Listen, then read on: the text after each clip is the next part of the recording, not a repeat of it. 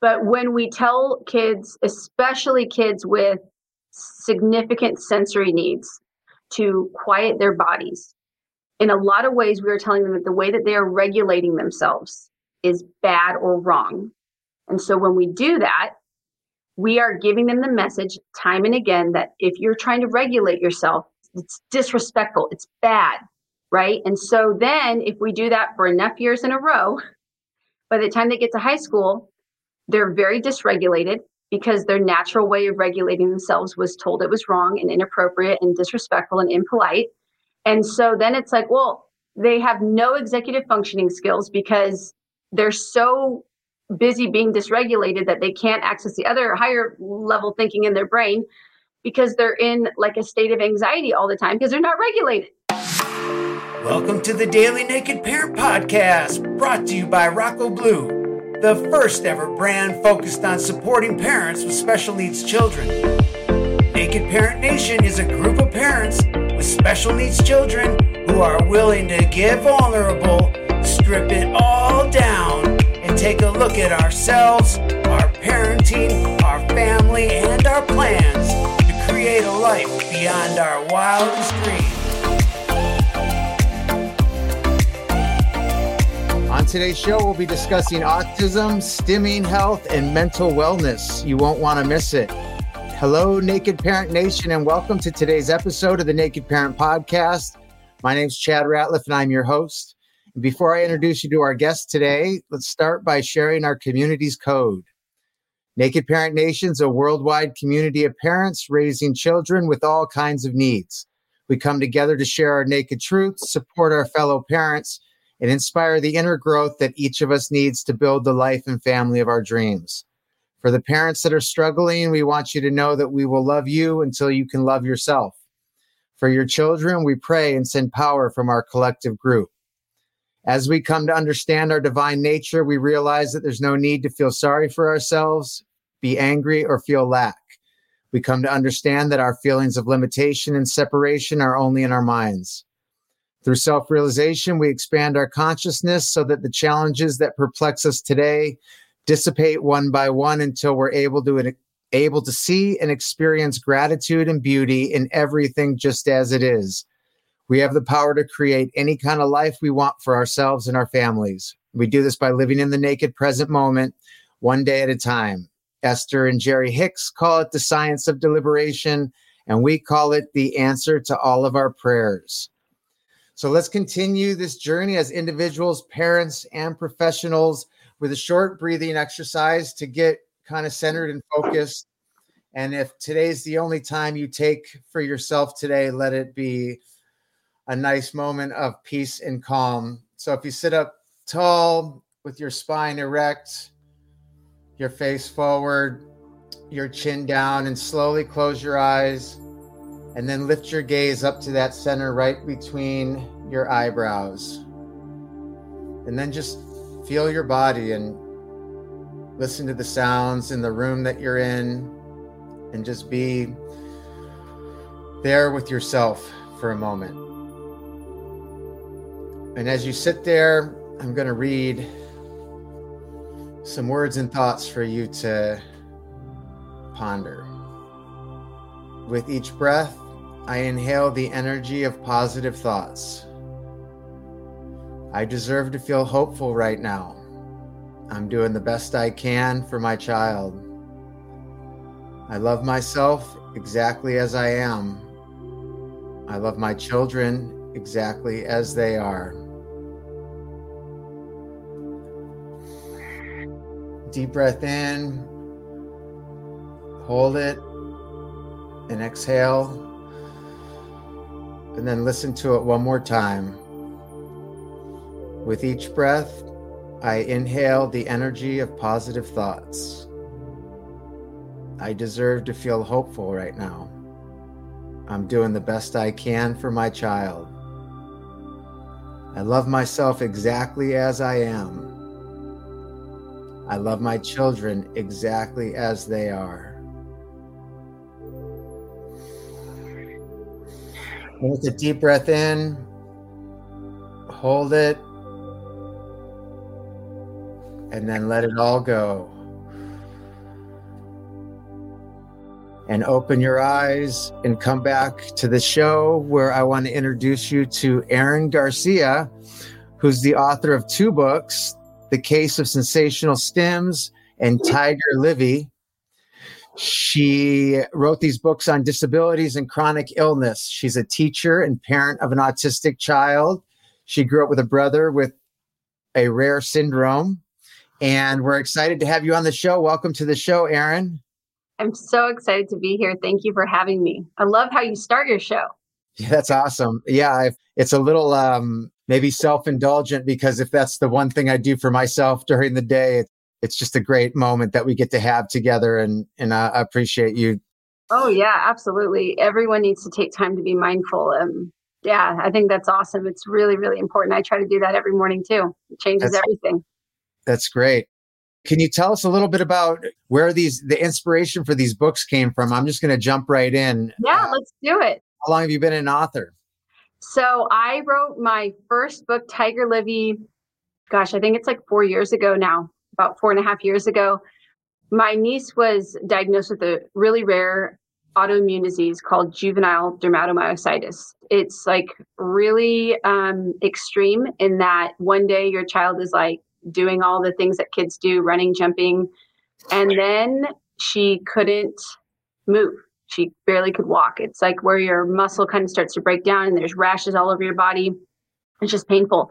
The reason for this was because, as you know, I'm a teacher and I don't have a lot of money. They're trying to raise funds with this organization to find a cure. You know, it's interesting, like an autoimmune disease, there's a lot of ways to cure autoimmune diseases. And I just remember being like, when I was little and I had a brother who had, a lot of disabilities, his disabilities aren't the same as an autoimmune disease. Like there's no cure, there's no like answer. This is how he is, and so we have to find ways to help him thrive. But for her, I was like, gosh, like this is something that doesn't have to be. Like it wasn't there, and now it is. Not like fighting it, but just, like how can I help? And so I don't have like a tremendous amount of money or anything like that. But I remember thinking like, oh, how could I help them raise money? And I was like, I'm not doing a bake sale. Like no one wants to eat anything I bake. I'm a terrible baker. But then I thought like, what if there was like an answer to this? What if there was like something that could like really help them? And anyways, I'm not saying my book is the answer, but I kind of thought like, healing from chronic illness is something that really isn't talked about in a very like deliberate way. Like a lot of people will say things like, oh, hope you get better soon, and my brother who has he has a skeletal like issues. And so he's had many, many surgeries. And a lot of times with surgeries come like complications and like issues with that. And anyways, healing takes a lot. It's like a really heavy burden. And so I wanted to make a book about that. And then I give the proceeds to the Cure JM Foundation. And that's how I contribute to their cause. And it's something that like, I feel like keeps giving, and it helps children and their families in the process if they're trying to learn about, how to heal from chronic illness. So it talks about what it is like, right? When you're healthy, then you get sick. And then how that feels, because it's different, and that's scary, especially for little kids. But I think most people have a hard time with change. And then, how we heal from it. And it takes not just medicine, right? It takes food, it takes rest. You have to think a certain way, just like how you were talking about mindfulness. You can identify with your illness, like it can become you, and there's a good reason for that. I think also we don't have to make it our identity, if we don't want it. And that's an important part of healing. Like you have to be able to go there. So anyways, that's Tiger Livy. And it was a great experience. I had someone help me write it. Betsy is the co-author, Betsy Miller. It was a tremendous amount of learning and growth for me. It helped me kind of heal from stuff like that I needed to know about. I have celiac disease, so I know a little bit about autoimmune disorders. And then I just kept it going with sensational stims. And so, yeah. So that's awesome. Can you tell me where the book comes in as it relates and your parenting begins? It sounds like, how old is your child? Okay, so my son is autistic. So sensational stims is about autism, and it's specifically about stimming. So self-stimulatory behavior, or stimming for short. And it's something that we do to like relax ourselves and to soothe ourselves. And sometimes stims can be from joyful emotions or upset emotions. Sometimes stimming can harm us. Sometimes there's harmful stims. Sometimes there's harmless stims, right? And they're all like clues about what's going on internally inside a person. Sometimes we stim because of stuff that's happening outside that's affecting our senses, like loud noises or bright lights.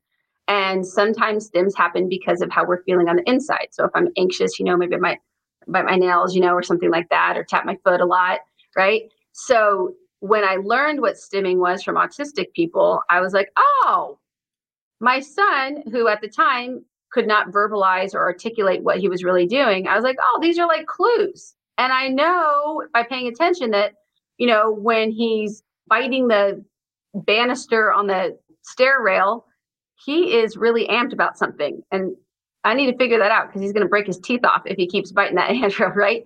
But sometimes he would just squeal with glee and run back and forth. And that was because he's like super excited about something. Or, a lot of times he would a lot of autistic kids have like proprioceptive needs and they want to throw themselves into like a couch or like get really deep pushing. And that helps me too. Like, oh, he needs some big squeezes right now. Like something is making him feel kind of like outside of his body. He needs to feel his body. So then I can like learn what that is. But at first, when he's newly diagnosed and I hear people throw around vestibular and proprioceptive and all these different sensational things, and it was really overwhelming at first. And so my thought was, God, it would have been so helpful if when he was newly diagnosed, if I had a book to explain what this is. So it didn't seem so overwhelming because, a big part of autism is it's a different way of processing information. And a lot of it has to do with sensory input. An autistic person's sensory profile is very pronounced and different than a neurotypical one. And it's not better or worse, it's just different. And so we need to figure out what their different sensory profile is. So as a parent, we can meet their needs. A lot of parents are doing the best they can. And sometimes we just don't even realize that we're doing things that are unintentionally like troubling our child, or like, I don't want to say traumatizing, but like sometimes, and I see it with teachers a lot too. Sometimes teachers don't realize that environments that they've created exacerbate like people's like sensory needs. Mm-hmm. And a lot of times when that happens, and this is true for me, is like I was not really aware of my own sensory needs. And I started learning about them through my autistic child because I was like, oh, son of a gun. I stim all the time. And I was like, oh, son of a gun. I know why I like lifting weights. It makes my body, like it makes me feel like I can feel my body in space. I need that resistance. I'm not trying to say I lift weights all the time. I'm definitely out of shape, but you know what I mean? Especially as a young person, I had like so much energy and I really needed to like lift like at certain points in my life. I got really, really strong and it was a really healthy outlet for me. But I know I'm very privileged in that I grew up with a lot of access to things like sports and things like that. But I think to me, it's like we need to find ways to help kids thrive. And if we can understand what stimming is, our children can thrive. We can meet their needs. And you know what? If they are harming themselves, like, banging their head up against a wall or biting a banister like my kid was doing, you can be like, I can find something that can give you that input, but doesn't have to harm you in the process, right? Because it's like the stims are telling us something about a need, or it's just like an explanation, like without words. And so then as a parent, we can kind of use that to guide us, especially when our kids are nonverbal. My son didn't really talk very much until he was about 4. But I did start to learn that he's communicating in a lot of other ways that I didn't really know what that meant, or like I wasn't really paying attention to it because I was paying attention to like all the things he wasn't doing, which happens a lot for parents of disabled kids, right? Like we are always, the way that when we learn about their disability, it's often deficits based. So it can be very tempting, even unintentionally, to be like, oh, he's not talking and he's 24 months old and he should already be talking and he should be doing this and he should be doing that. And so I love what you said at the very beginning about, we're doing the best for our kids, but we love them for exactly who they are right now. Because I feel like those developmental milestones can make parents believe that their children are like, well, they haven't talked to 24 months, so I guess it's never going to happen. That's like the worst thing. There's nothing wrong if they never talk, right? There's nothing wrong. I'm not even trying to say that, but I'm like, your child communicates because they're a human. They might be communicating differently, but they're communicating. And that's what stimming is, really communicating, whether everyone is aware or no one is aware. But it really unlocks a lot of stuff for people. And so that was kind of my catalyst for it. And the illustrator of the book is autistic. And he going through this journey with him because this is his first big paid gig. And it was enlightening for me because it wasn't exactly a smooth process. We were both learning a lot. I'm a novice, and so is he in terms of like, what is the whole deal of this? But he's like, gosh, I wish I'd known about this when I was a kid. He didn't know. And he's, I think, 24 now. It's profound, and meeting our sensory needs is like a really kind thing we can do for ourselves. And if parents can do that for themselves first, it's kind of like, they say if you're on an airplane, you put the oxygen mask on yourself first. I think that's understanding our own sensory needs will help us meet our child's. That's beautiful. How old's your child? So he's 9, he's in 4th grade, and he got diagnosed at 3. And when did you write this book? I wrote this book, I think 2 years ago. No, okay. I started writing it 2 years ago and it came out like a year ago. Yeah. Is stimming sometimes controversial in terms of trying to change it? Or, I hear some people say that we need to encourage stimming. Others, say my ABA therapist is trying to stop. Yeah. That's such a good question.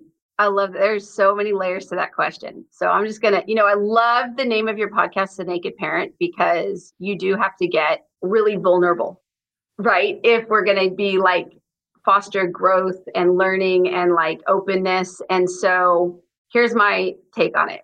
I think a lot of us have been trained from an early age to believe that some stims are polite and some are impolite. Some are appropriate and some are not appropriate. So you'll see somehow if you're jiggling your leg, right? Or like if I'm clicking a pen, as long as it's not too loud, that's okay. But those are stims. Sometimes people like mess with eyeglasses or like they crack their knuckles, right? Those are stims. Yeah. They're really subtle. Those are usually allowed. Sometimes you can, bite your nails, pick at your nails. That's appropriate. If you'll see people flapping their hands, and sometimes, like my son had an ABA therapist, no. Keep your hands quiet, quiet body, still body. And this gets controversial online. And I think every single person that we've ever worked with means well. Okay. Like I'm not trying to like say anyone's bad or like that's wrong. That's not right. And I don't think it's helpful or appropriate to be judgmental. But when we tell kids, especially kids with significant sensory needs, to quiet their bodies, in a lot of ways, we are telling them that the way that they are regulating themselves is bad or wrong. And so when we do that, we are giving them the message time and again that if you're trying to regulate yourself, it's disrespectful, it's bad, right? And so then if we do that for enough years in a row, by the time they get to high school, they're very dysregulated because their natural way of regulating themselves was told it was wrong and inappropriate and disrespectful and impolite. And so then it's like, well, they have no executive functioning skills because they're so busy being dysregulated that they can't access the other higher level thinking in their brain because they're in like a state of anxiety all the time because they're not regulated, and it's like, oh, gosh, it's such a mystery. Like, why? It's not. And so it was really interesting because as I started learning this, when my little guy's in kindergarten, I was terrified, so terrified of what it was going to be for him. I know at the time I wasn't exactly sure about stimming. I didn't really know. I think I was kind of like sniffing around and sort of kind of learning about sensory needs for autistic people. But I was like, oh my God, he runs all the time. He moves around all the time. He is going to get destroyed in kindergarten. And I remember I was talking to a colleague of mine because he goes to the elementary school right across the street from me. And this colleague goes, oh, your son's going to be in kindergarten. That's so exciting. Who's this teacher? Oh, I love that teacher. She's so great. And I said, yeah, I'm really nervous. He's autistic. And so I'm really nervous about what that's going to look like for him. And she said, oh, don't you worry. By the end of kindergarten, having that teacher, by the end of kindergarten, no one's going to even know that he's autistic. Oh my gosh. And I was like, whoa. Oh. And in that moment, though, I had done enough healing and enough growing and enough learning that it wasn't offensive to me. I feel like whenever you're offended by something, it means you haven't totally processed it all the way. That's what's been true for me. When she said that, I go, oh my, and this is a teacher who's taught for like 30 years who said that to me. And I thought, the hell are you talking about? I was like, he's always autistic. Like that is him. So we don't want it to like be a bad thing. And I realized like, oh, I'm thinking it's like a bad thing that he's the way that he is. He's not bad the way that he is. I'm worried about everyone else around him. Yeah. And it was like an epiphany for me, even though it was like, geez, in hindsight, I'm like so cringy. And I wish I could have like, I mean, there's no way that I can address that with a woman on the spot, like whatever. But I realized I was like, okay, I need to help him. Like, I need to help him regulate himself. And then I also need to explain what's happening to other people. And I did. And I started, like, I would work in this classroom and I would explain to the teacher, like, okay, he's doing this now, he's doing that. Because he didn't have an 8 at first. It took me 3 years to get him an 8. It was quite a big process. He is now a 1-on-1 8. And he's a new person. He does not hate school every single day because he has support. But like in first grade, his teacher was a godsend because she's reading a story to the whole class and everyone's sitting in their little spots. And RJ laid down facing away from the book and she let him do it. And she told me about this afterwards.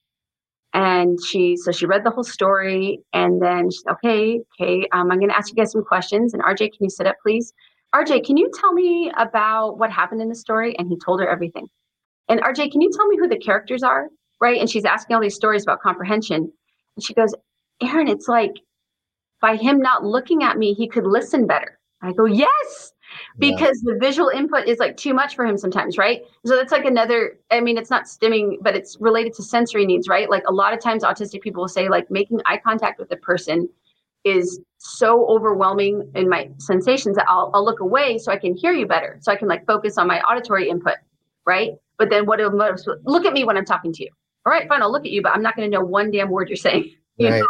Right. And I hear that time and again from autistic people. So I guess what I'm trying to say, I know I kind of went on like a convoluted road, but I think having people like that teacher knew a little bit about sensory needs because I was able to kind of tell her a little bit about it.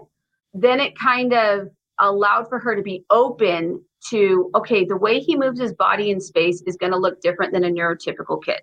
And I don't need to be offended by the way he's moving his body because it's helping him, right?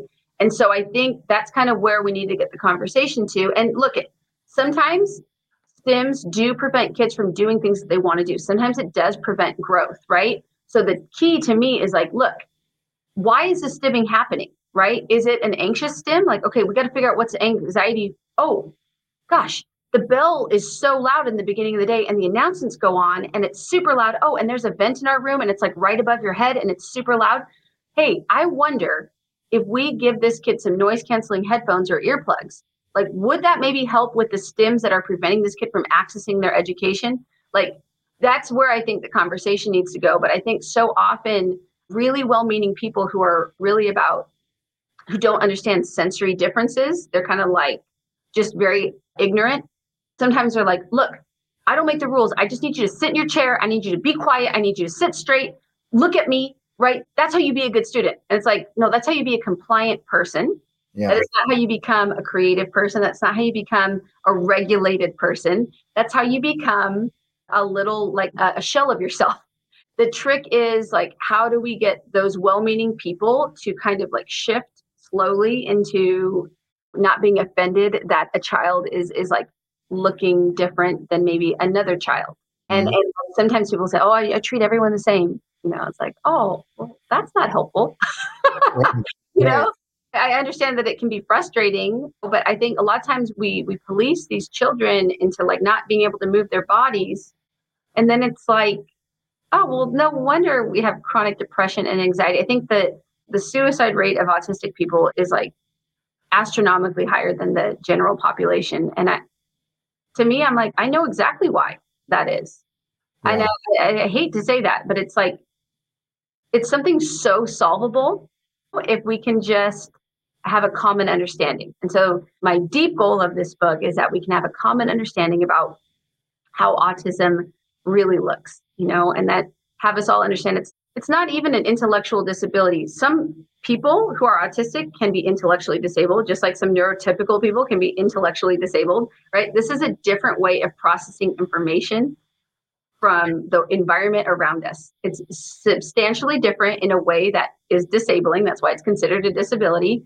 And we need to figure out how they process information so we can help them grow like every other human on the planet. Right. I think you opened up like 3 more show topics during the conversation, I'll come back. We won't go too in depth on all of them, but I do think that that's one of the reasons parents are terrified to send their kids to school, thinking that if they don't help their kid change this behavior, then they're going to be kind of shunned in school. And then that cycle turns into a tailspin. And then, like you said, the suicide rate, it's not that crazy that the rates increased in this population.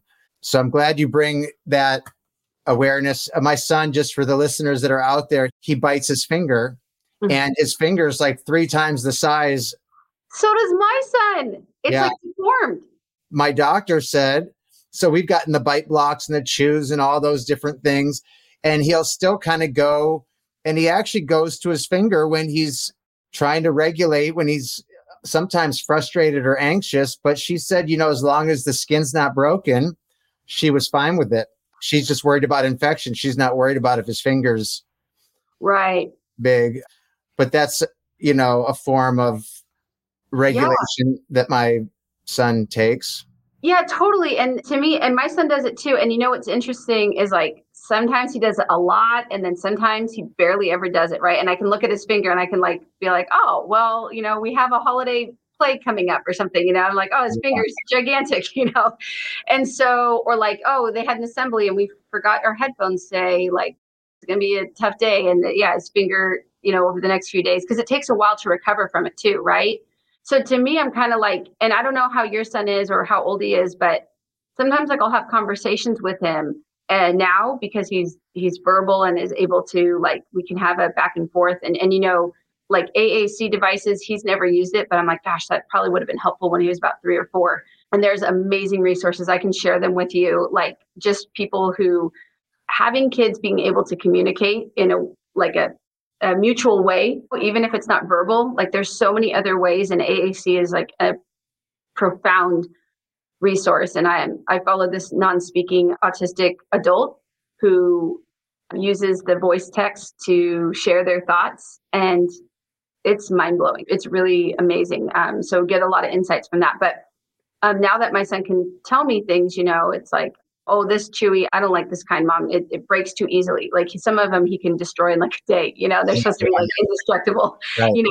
So finding the ones that work, and then like a lot of times it's been surprising as a teacher.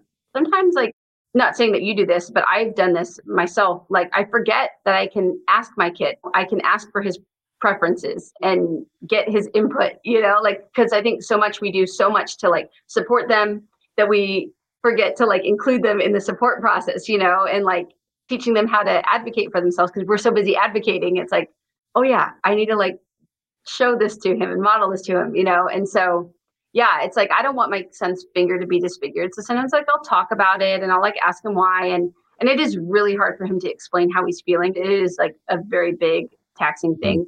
But a lot of times, like if I pose a question to him, sometimes it'll be 2 or 3 days later, and then he will tell me something. Like it takes him that long sometimes to put the thought together.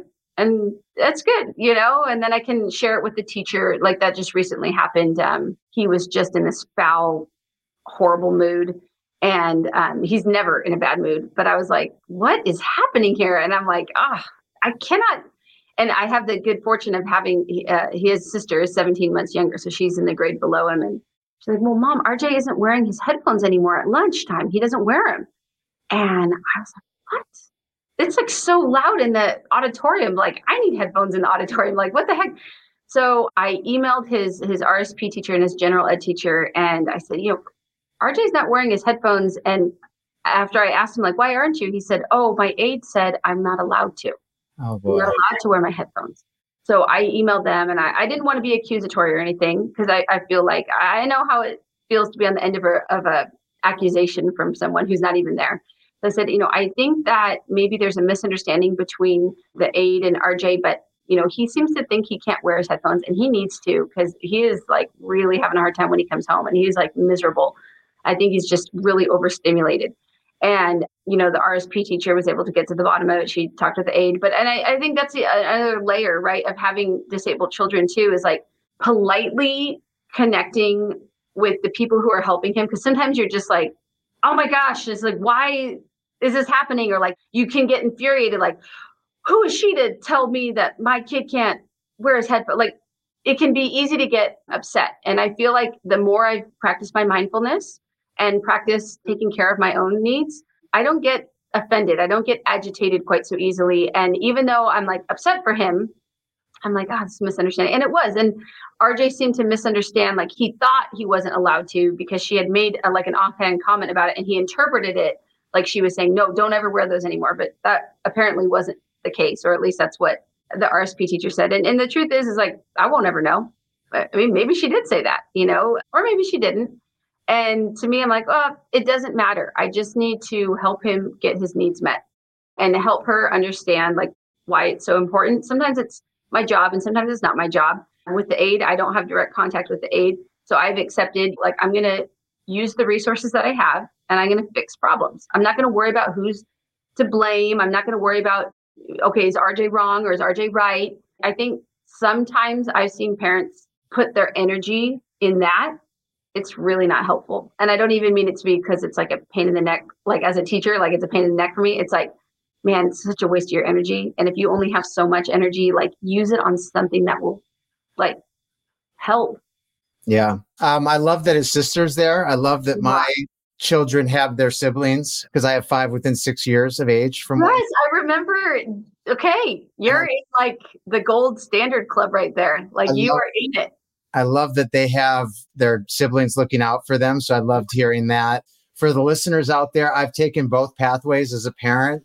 The pathway of sound every alarm in a loud way so that everybody hears it, and it is exhausting and does not do as well as my newer approach, which I learned through mindfulness. And just for the listeners and for yourself, the show is basically a solution to my own life is where it came from. And the naked parent is secretly telling everybody that the only thing that has to change is you, the parent, not the kid. That we were in this culture where we're trying to fix our kid so that life can like move forward. And really the only thing I found is if I fix me, life moves forward starting immediately. No matter where my child is in their sort of development. Yeah, that's so good. Just to like add on to that thought, because I feel like so the same. I remember a long time ago just having my brother with special needs, and people would say things like, oh, they're God's children, or like they're so special, or like kind of like they're like a neat little unicorn or something that's like around. Yeah. And I remember being young, and even as a young adult, being like, this is not fun. Like, this is not fun. This is not special. Like, so different. And like, people stare at us and I hate it. And I think I was, and maybe I'm 38, like maybe it's kind of like the era that we grew up in. But I feel like a lot of times we were taught, okay, we're not going to pay attention to differences. We're all the same. We're all even. We're all equal. Right. And that underpinning of that is like, well, what happens when someone isn't the same? It's like, what if someone is like very clearly, obviously not? And what if it's like really hard for them? Like, do we just keep pretending that they're the same, or do we just kind of like ignore them and then just like, okay, we're all pretty much the same except for like those couple people over there? It's like not honest and it's not helpful. And I just always remember being like as a kid, I would be like, if my brother could be normal, hell yeah. Like, I wish it. I used to wish for that. And I think it was because of the like lens that I was like kind of trained to see. It's like, okay, here is what right is, and everything outside of that, we're going to just work really hard to like make everything fit into this right frame. Okay, so we're gonna. And I think a lot of times at school, that's what happens too. It's like, oh, you're not good at writing. Okay, we're gonna practice writing like all the time, incessantly, until you get like less sucky at it. And so it's like sort of like what you were saying about people trying to fix their kids or like change their kids, or like, if I can just get my kids to sit on a chair and be quiet and have quiet hands, and it's like, that isn't helping your kid. And that's not really helping you. What are we doing all this energy for? Yeah. And it's like, kind of like, wait, we don't have to do that. That is a game that we could play, but what if we played a different game? And what if we played a game where we just accepted people for who they are and exactly where they're at, and wherever they're at is exactly the way that they're supposed to be. And then what if we just accepted it and started from there? I love that. And it changed me. So much of the time we spend on our shortcomings and our deficits. As people, we do that, but we especially do it with disabled kids. And if you're a new parent, I mean, I can't imagine you have 5 kids, right? 5 children, and that's hard enough. And then 5 kids, and then wait, that isn't the way that they told me it was supposed to be. And then a lot of the times the way it's presented to you from medical clinicians, they're not trying to scare you, but they're like, well, he should be doing that, or she should be this way, and they're not. So you need to do all of this intervention and all of this support and all this. And I understand that in early intervention, yes, I understand. But it's also like, if your kid talks at 36 months and not 24 months, if your kid walks at 2 years and not 1 year, is that okay? We act like there's this deadline for children, And I'm not trying to say we shouldn't. Developmental milestones are the standard of neurotypical kids. So when our non-typical children are not meeting typical standards, I guess I'm just trying to say, like, we don't need to sound the alarm bells all the time. We can be like, oh, that's information for me to know that there's something else going on here. Like, let's get curious about what it could be, instead of for me, I was like white knuckling it, to every single appointment. And I'm like, oh, I don't even know what's happening, and I missed a lot of stuff because I was so worried about, oh, what does this even mean? It's like, oh, if I just relax, I don't have to enjoy the process, but it's way more enjoyable if I'm not afraid all the time. And if we always feel like we're behind, it's like, I don't know. I have a ton more questions. We're running out of time here. I'd love to have another conversation in the future if you're up for that. I'd be totally up for it. Yeah. And I want to thank you for being on the show. And I think it's a great way to leave the show. Like, what if we don't look at everything the way we thought we were supposed to? Yes. And what if we look at things in a different way? And then what might life be like, and how much more enjoyable might it be if we don't have these certain hoops that we need to jump through by a certain age for life to be okay and on track? Yeah, I love that. I think so. So for the listeners, check out Erin's book, The Case of the Sensational Stims and Tiger Livy. And thank you again for being on the show. And I'll follow back up for going in depth on one of those topics we just breached the surface on today. I would love that. Thank you so much for having me. Thank you, guys. Erin. Have a good one. Have a great day. Bye-bye. This concludes our show for today, and I'd like to personally thank you for spending the time with us on a topic near and dear to our hearts. If you'd like to be part of the Naked Parent Nation and help us reach those parents that are struggling and overwhelmed, there's no better way to help than by subscribing, rating, and reviewing the show on iTunes. iTunes highlights the shows based on these metrics, and the more the show gets highlighted, the more opportunities people will have to be introduced to the show, where they can hear that message of hope or that tip that can change everything. So follow the link in our show notes, and we hope to have you back here tomorrow, where we'll do it again. From the team here at the Naked Parent Podcast, we wish you the life you've always dreamed of, and then some. So long.